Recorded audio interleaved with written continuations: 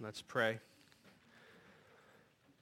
Lord, we thank you for this time that we can gather under your word. Thank you for making us the body of Jesus and for giving him to us as our loving head.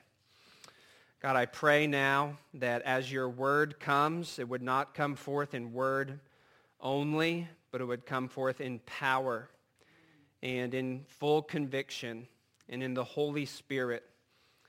God, and I pray that you would give me grace to accurately divide your word and to preach Christ and him crucified in such a way that all of our faith would not rest on the wisdom of men, but would rest on your power. We pray that you would do this again for your glory. We pray it in Jesus' name. Amen. Please open your Bibles to the book of Joshua. We've preached our way through chapters 1 through 19 and come today to chapter 20.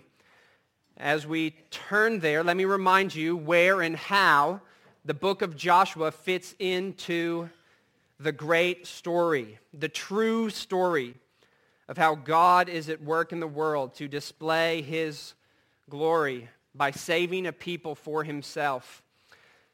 So long ago, God promised an old, childless man named Abraham. He made a promise that Abraham's family tree would become a great nation, which was later called Israel. They would be a people for God. And ultimately, God's plan was to bring a Savior from that one nation who would redeem sinners for God from all the nations. And leading up to the book of Joshua, God has rescued his old covenant people out of Egypt, and then he formally established them as his people at Mount Sinai when he gave them his good laws and entered into a covenant relationship with them. And now in the book of Joshua, God is making good on his promise to give ancient Israel the land of Canaan. So he is finishing in Canaan the redemption of his people that he began in Egypt.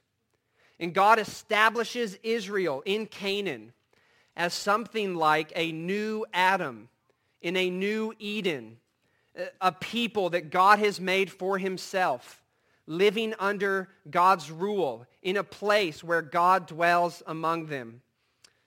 The first part of the book of Joshua was all about Israel conquering the land of Canaan, and God gave Israel the land.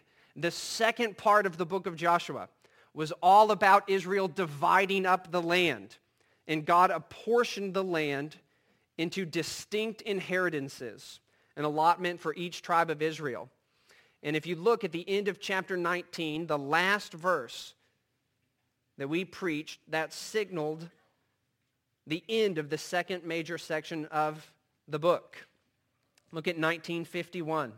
These are the inheritances that Eleazar the priest and Joshua the son of Nun and the heads of the fathers' houses of the tribes of the people of Israel distributed by lot at Shiloh before the Lord at the entrance of the tent of meeting. And listen to this. So they finished dividing the land. Done.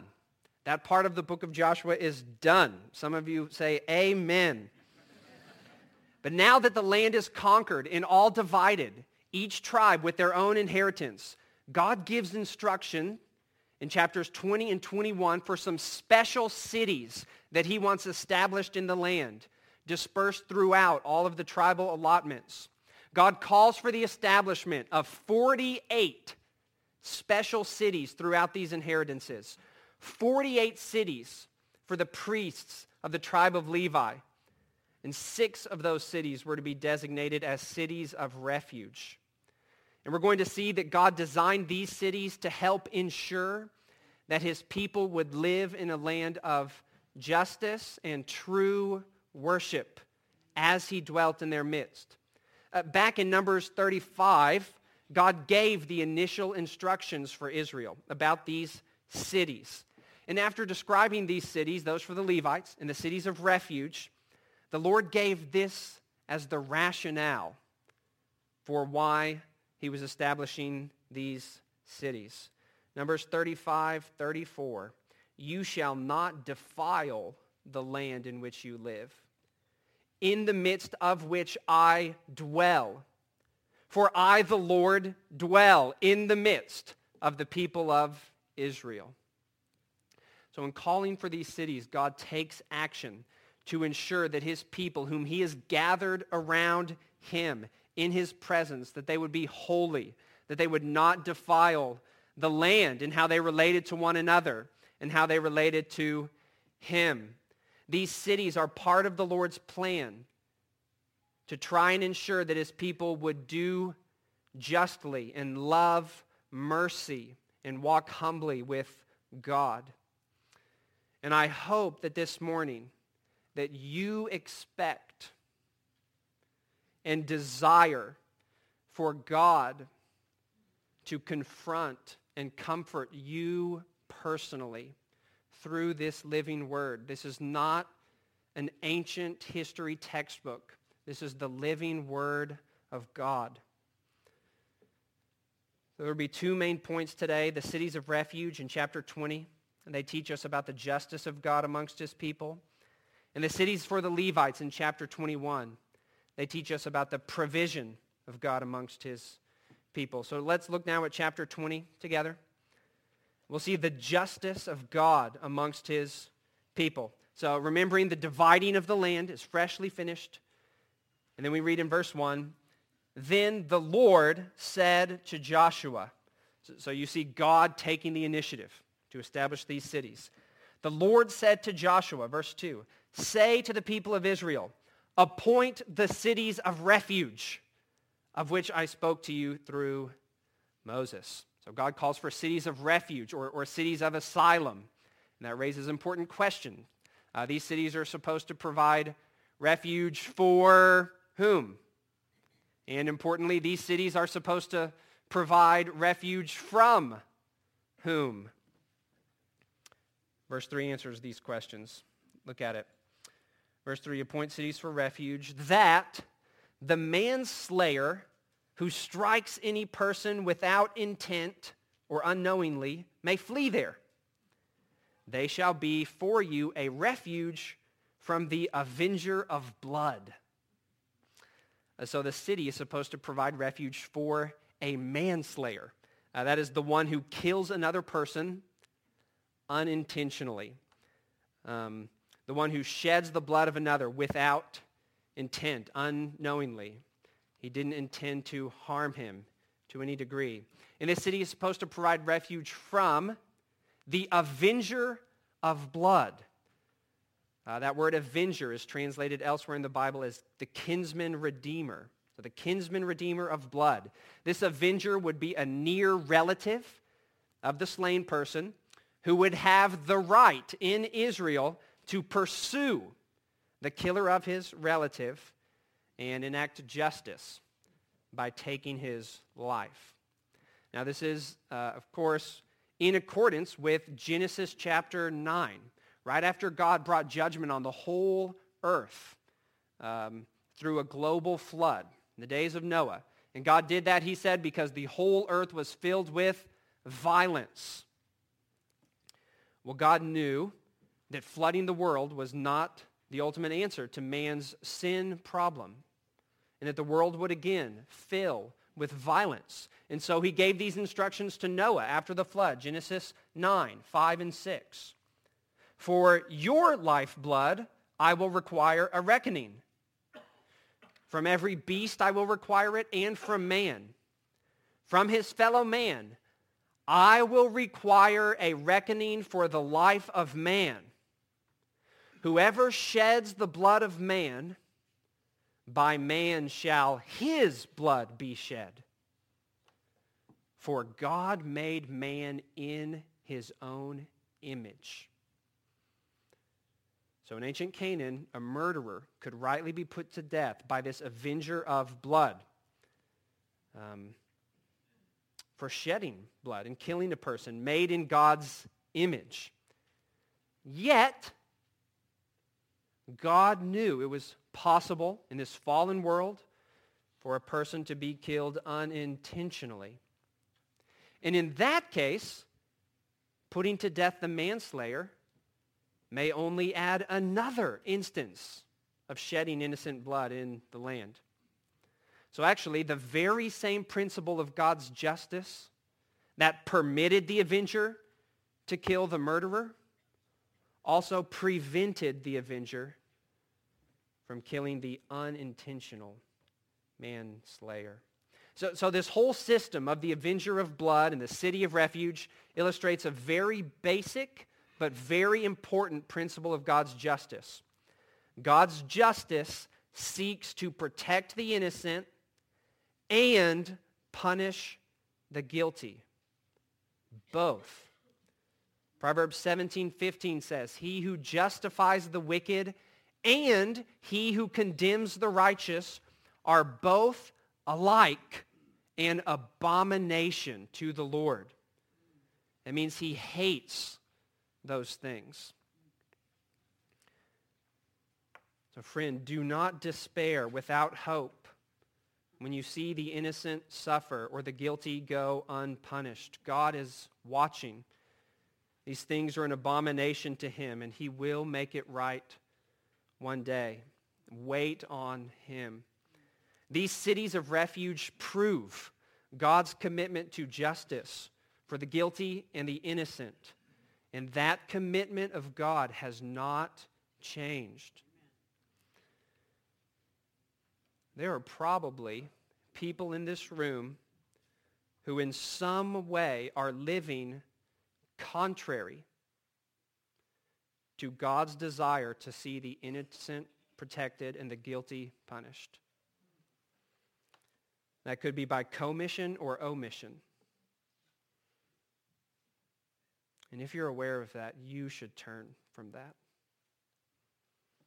and make things right as much as you can before the day of God's justice comes. And God is willing to be gracious to you. God is willing to be gracious even to people who have done things that are abominable to him. And the cross of Jesus proves it. But you must turn away from your sin and make amends with those whom you're sinning against if you can. And then trust alone in the work of Christ as counting for you personally. This is the good news for guilty sinners, that Christ was punished in our stead on the cross so that all who trust in him can be pardoned and even protected as if we're innocent, like Christ himself was. So how is this city of refuge system supposed to work? We learn in the next few verses, beginning in verse 4. Look at that now. He, is the manslayer, shall flee to one of these cities and shall stand at the entrance of the gate of the city and explain his case to the elders of that city. Then they shall take him into the city and give him a place, and he shall remain with them.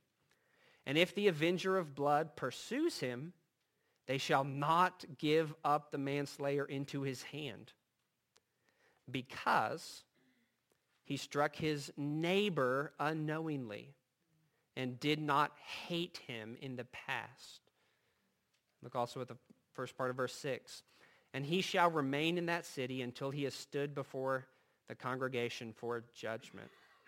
So the manslayer would flee to this city and state his case, and the elders of the city would take him in and provide a place for him. And then that man would stand before the congregation, who would make a judgment concerning whether or not he was guilty of murder. And if he was found guilty of murder, he would be sent out of the city to be found by and die by the hand of the avenger of blood.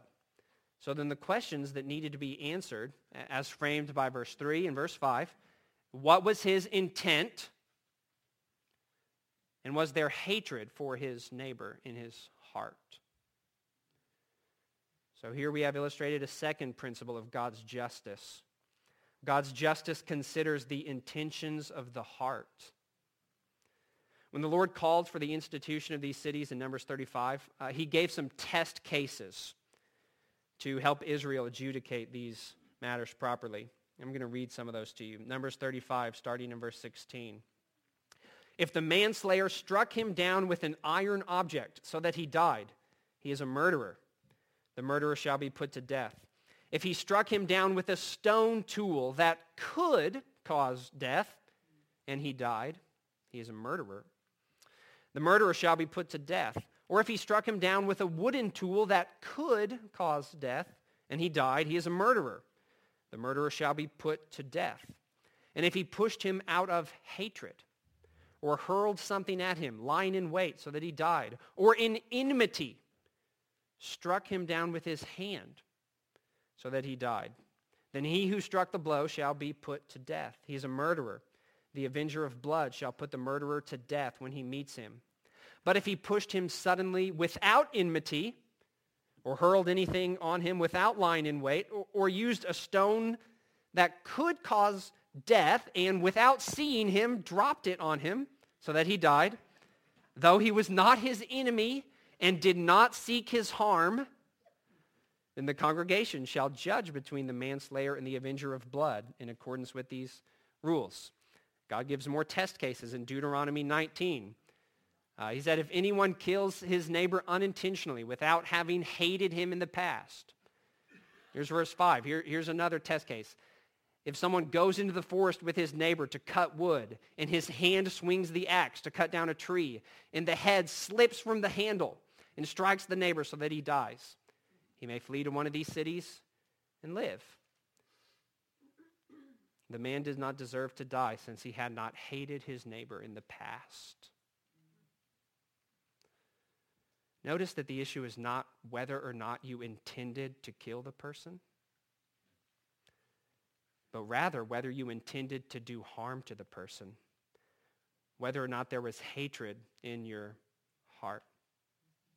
If you push someone with the intent to harm out of hatred, and they end up dying as a result of it somehow, you are a murderer. So what makes you a murderer is not the intent to murder, but the hatred in your heart, the anger in your heart, the desire for another's harm. If your intent was malicious, even if not literally murderous, you are a murderer. Even if you didn't intend to kill him, it doesn't matter. You intended to harm him. And so the thing that made you guilty of a crime punishable by death was the intent to harm. It didn't matter how badly you intended to harm, to what degree you still intended their harm. So here's the principle. The very presence of malevolence in your heart for someone else, it doesn't matter to what degree, gives you the heart of a murderer in God's eyes. More on that thought in just a bit. The God of perfect justice looks upon the intentions of the heart. So this language in Joshua 20 and Numbers 35 and Deuteronomy 19 of hating a neighbor comes up repeatedly. I think that should make you think of the second greatest commandment in the law as Jesus taught us to identify it. In Leviticus 19:18, you shall love your neighbor as yourself. I am the Lord. So God means for these cities of refuge to promote love of neighbor in the land. And anything that you do that does not arise from love of neighbor in your heart is contrary to God's idea of what is just and right. If you have not loved your neighbor as yourself, you are a criminal according to divine law. Of course, Jesus, many of you may be thinking of this, Jesus correctly teaches and draws upon this aspect of God's law in his Sermon on the Mount in Matthew 5. Matthew 5:21, Jesus said, "You've heard that it was said to those of old, you shall not murder, and whoever murders will be liable to judgment." Just what we're talking about. The murderer would be liable to stand before judges, before the congregation, and have a verdict rendered concerning them, which would lead to their death. But Jesus continued and showed that this law always aimed mainly at the intentions of man's heart and not merely the actions of man's hand. Jesus said, I say to you, everyone who is angry with his brother will be liable to judgment. Same phrase, liable to judgment. Whoever insults his brother will be liable to the council. Stand before, right, the congregation as if on trial for murder. Whoever says, you fool, will be liable to the hell of fire. The God of justice looks into the heart of man, and his word lays bare the intentions of your heart. And God's justice condemns as guilty and worthy of judgment not only violent actions, but also angry attitudes and insulting or abusive words. Do you think that you are righteous before God? Because if you lived in ancient Israel, you wouldn't have need to flee to a city of refuge because you never have actually killed anyone? Not so. The righteousness God requires is a righteousness that goes deeper than externals. Earlier in that same sermon in Matthew 5, Jesus gave words of good news for his disciples. He said, blessed are those who mourn over this kind of heart-level sin. They shall be comforted. Blessed are those who hunger and thirst for this kind of heart-level righteousness. They shall be filled. This teaching about heart-level murder is all over the New Testament. But of course, we don't need to wait until the New Testament to see God's justice concerns the intentions of the heart. It's plain for us to see, even in Joshua 20. We need to learn to repent of the attitudes of our heart. And that should fill us with hope, because what we repent of is what God gives us grace to strive against and overcome. Amen. Moving on now to verse 6. We're going to have to start moving a lot faster. Verse 6 illustrates our next principle of God's justice amongst his people. God's justice values man as his image bearer. And of course, we've already seen this truth illustrated in part. The reason why there needs to be a city of refuge in the first place is because God's justice values man as his image bearer. Remember Genesis 9? If you spill the blood of man, then your blood should be spilled. Because God created man in his own image. But the image of God in man is illustrated in an even heightened way, I believe, in this passage. In verse 6, look at that with me. He, the manslayer, shall remain in that city until he has stood before the congregation for judgment, until the death of him who is at the high priest at the time. Then, and not before then, the manslayer may return to his own town and his own home, to the town from which he fled. The unintentional killer is not guilty of murder. He is not to be given over to be killed, but neither can he go free. Even if he shed the blood of man completely unintentionally and unknowingly, and with no hatred of the person in his past, still God values man as his image bearer to such an extent that the unintentional manslayer could be justly killed by the avenger if he left the city of refuge. His hands have shed the blood of an image bearer. That is a grave thing, no matter the circumstance of how it came about. Numbers 35:26, if the manslayer shall at any time go beyond the boundaries of his city of refuge to which he fled, and the avenger of blood finds him outside the boundaries of his city of refuge, and the avenger of blood kills the manslayer, he shall not be guilty of blood. One commentator pointed out that the city of refuge became then for the manslayer both a refuge and a prison. He could not go back to his own home, to his own town. And God warned Israel strongly that they were not to try and find any loopholes around requiring the unintentional manslayer to stay in the city. Numbers 35:32, you shall accept no ransom for him who has fled to his city of refuge, that he may return to dwell in the land before the death of the high priest. Why? Well, that would cheapen the justice of God, and especially, I think, the value he places on the lives of his image bearers. God cares very much about how we treat other people because they are made in his image.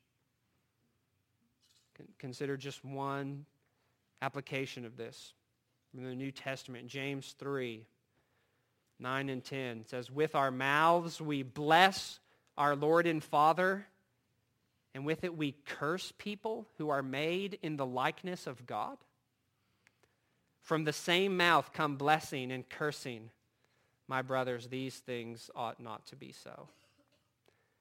Too often we don't calculate justice like God does because we do not give enough weight to the truth that every person is made in the image of God.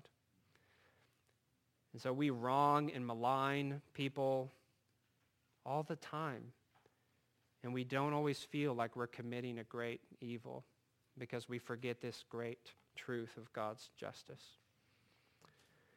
Next principle also from this verse, God's justice must be satisfied through vengeance or atonement. What could make for a final reckoning of justice? A justice that sets things to right and made the case of the manslayer a case closed. Final justice was not counted to this situation of the manslayer until either his own life was taken, justice through vengeance, or the high priest died, which I believe is justice through atonement. Together with most commentators, it seems, God counted the high priest's death of something of an atoning death. And by atonement, I mean a covering of sin and wrongdoing, a removal of guilt before God. So the stain of blood guilt on the hands of the unintentional manslayer was removed when the high priest died. And apart from this verse, apart from this happening, there was no way to atone for the manslayer's death other than his own death. Numbers 35:33 says, you shall not pollute the land in which you live, for blood pollutes the land, and no atonement can be made for the land for the blood that is shed in it, except by the blood of the one who shed it. So again, the manslayer must himself die for this case to be closed. Or when the high priest dies, the blood is washed from his hands such that he is free to leave the city of refuge and return home. And when the high priest dies, the rightful claim that the avenger had on the manslayer is permanently removed. There's some sense then, I think, that even the Lord seems to count the death of the high priest as a substitute for the death of the killer, because as we just read, no atonement could be made for the shed blood except by the blood of the one who shed the blood.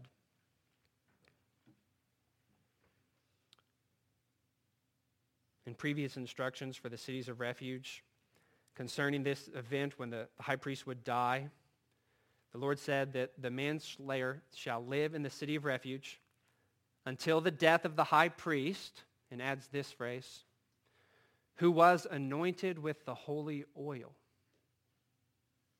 So to be anointed with the holy oil was to be set apart for God and his purposes, like the tabernacle was, the temple, and the altar of sacrifice was.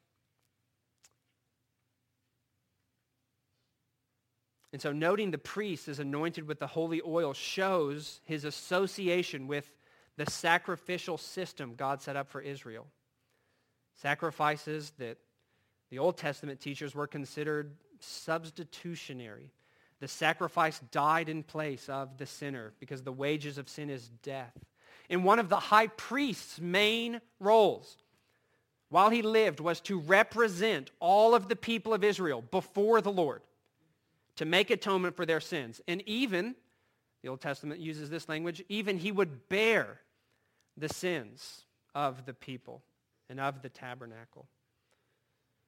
And so the high priest's own death is treated as if, in some sense, it is substitutionary and releases the manslayer from his guilt and his debt of bloodshed. It was as if, functionally speaking, at least, his death counted as the death of the manslayer before God. So he was free to go home.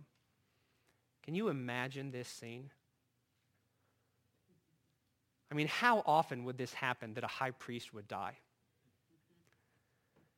Not very often. Think of how full the cities of refuge would get with manslayers, waiting for this somewhat rare occurrence. And then when the death of the priest was announced, a flood of men and women are in one moment set free to return to their homes. All of them, all of their blood guilt washed away. Can you imagine the tears of joy that must have run down the faces of these men and women? I imagine that many of them probably started running for their homes. All these people in an instant functionally declared innocent of shedding blood. Their lives literally redeemed and restored by the high priest's death. Now, how can we hear this and not think of the death of our great high priest? These instructions for the manslayer are not a prophecy about Jesus, but they certainly do prefigure in some ways the work of Christ, much like the animal sacrifices did that the high priest would offer in the temple. So how can we hear this and not consider even the surpassing weight of glory of the death of our high priest? Remember, in Israel's cities of refuge, freedom from guilt was only declared for the unintentional manslayer who had not hated his brother in the past. What about those who had hated or desired harm on at least some level? Or those who had been sinfully angry? What about those of us? Well, the death of our high priest satisfies justice against and pronounces liberty for even hate-filled, intentional murderers. Don't we celebrate that when we sing the vilest offender who truly believes that moment from Jesus a pardon receives? Jesus bore our sins in his body on the tree and died as our substitute, so the blood could be washed off our hands for how we've used them to harm others, and our murderous mouths, which we have used to malign and curse and quarrel and insult, can be declared clean. And we can functionally be declared by the God of perfect justice not guilty for the anger in our hearts, the murder in our hearts. And even more, because of the death of our great high priest Jesus, because he rose from the dead, Not only do we have the guilt of all our sin removed, but we also have the power of that sin broken so we can live new lives with new hearts, so we don't have to be like we used to be anymore. And that glorious reality can be for you right now, for anyone who listens to my voice. And those who have trusted him, this is the reality that you need to learn to live out of and up to day after day after day. What an invitation. But a warning could also be issued, right? In the end, you will either be one who is set free by the death of the great high priest, or you will find yourself as one guilty being pursued by the divine avenger of blood. God himself has said, "Vengeance is mine, I will repay." The psalmist repeatedly praised God himself as their refuge. The only safe place from God is in God, in Jesus Christ. You know, Hebrews 6:18, there's a little phrase in there where Christians are called, "we who have fled for refuge." I don't know for sure, but perhaps this is alluding to these ancient cities that we read about in Joshua 20 and employing them as symbols of salvation in Christ. God's justice must and will be satisfied against your sin, either through vengeance or atonement. How blessed are all who take refuge in the Son. In the last portion of chapter 20, we find a final principle of God's justice. God's justice is for everyone, accessible and impartial. We see that first of all displayed in the locations of the cities in verse 7 and 8. Verse 7, so they set apart Kadesh in Galilee in the hill country of Naphtali, and Shechem in the hill country of Ephraim, and Kiriath Arba, that is Hebron, in the hill country of Judah.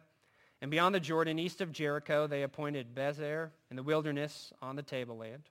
From the tribe of Reuben, and Ramoth in Gilead, from the tribe of Gad, and Golan in Bashan, from the tribe of Manasseh. So 3 cities of refuge on the east side of the Jordan, 3 cities of refuge on, did I say east already? West side of the Jordan. And on each side of the Jordan, there was one in the northern part of the land, one in the central part, and another down south. And God had carefully instructed Israel to make it so. Numbers 35, he said, put 3 on the west side and 3 on the east side. Deuteronomy 19, he says, those 3 cities, you need to measure the distances and divide into 3 parts the area of the land that the Lord your God gives you as a possession, so that any manslayer can flee to them. So God wanted these cities to be accessible to everyone in Israel. God's justice is impartial. God's justice is for everyone. His desire was for no one in Israel to be denied his justice.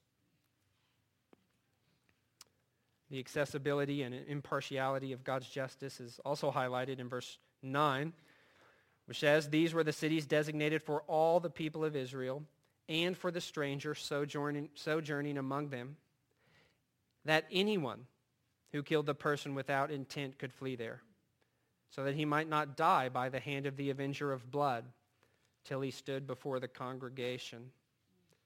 For all the people of Israel and for the stranger sojourning among them. This justice, this refuge, this mercy was for even non-Israelites living in their midst. The cities of refuge were for everyone in the land where God dwelled amongst his people. God's justice is impartial. You, being made in the image of God, meant to reflect him, including his justice in many important ways. Are you impartial like God? Or do you make distinctions among people, those whom you will love and care about and walk uprightly towards, and then the others toward whom you feel no obligation? God expected his people among whom he personally dwelled to be characterized by peace with one another and impartial justice toward one another and true love for one another. And this same God dwelling among us by his Spirit because of his Son, he expects the same of us. You know, in Joshua, it says multiple times God gave Israel rest in the land by driving out their enemies.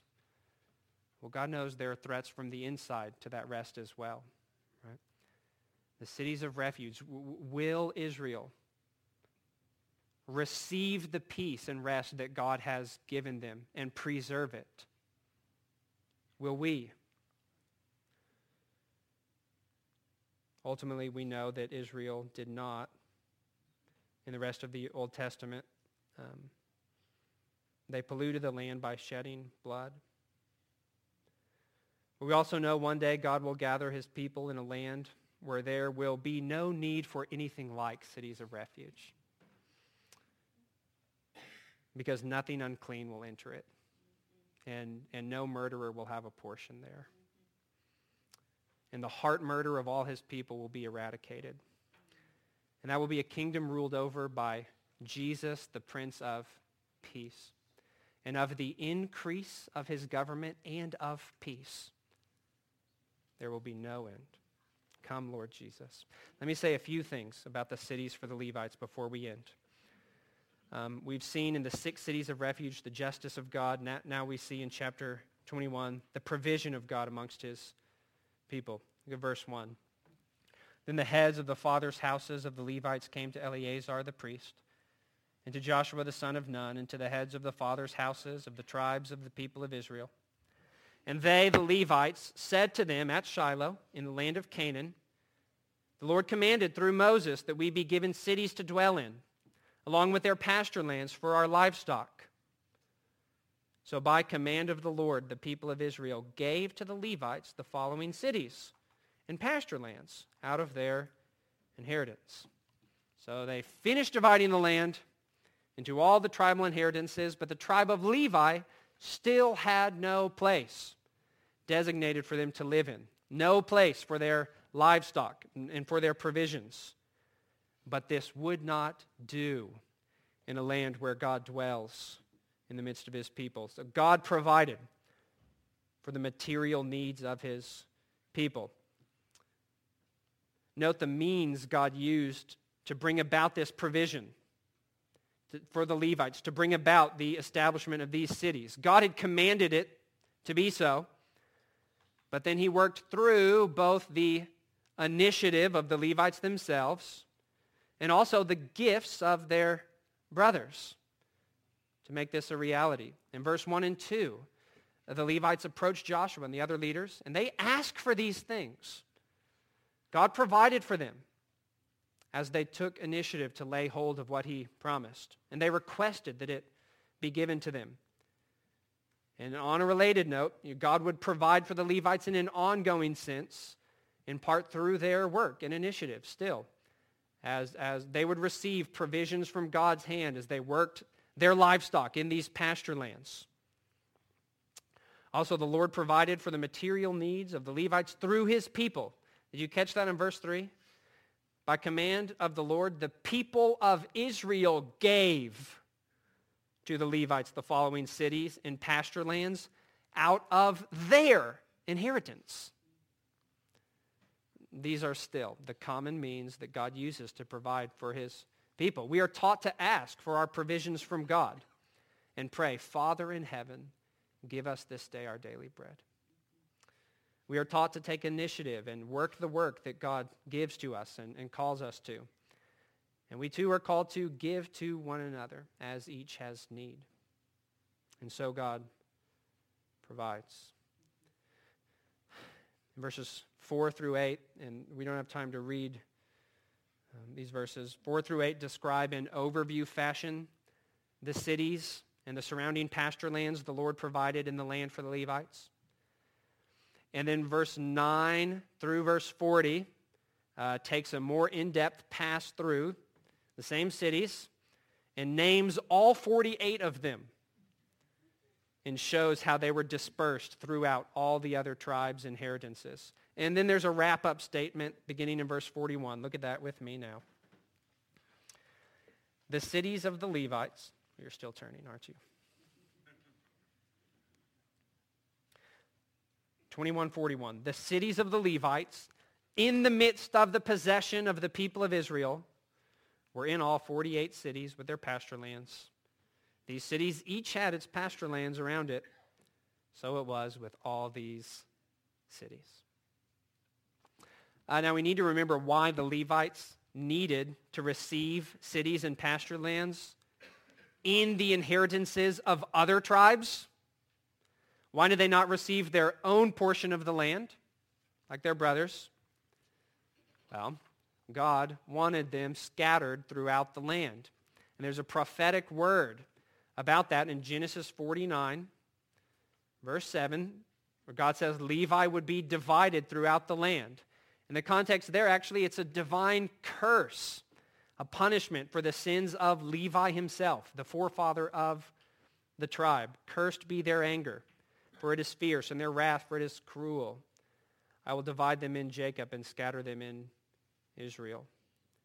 But as the great story continues, this curse on Levi is turned by God into a blessing for the Levites.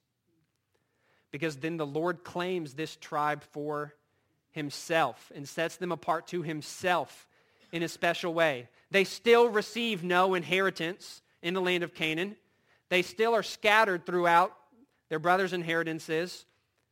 But the reason God gives now is not cursed are you, but instead he tells them that they have a different inheritance, which is God himself.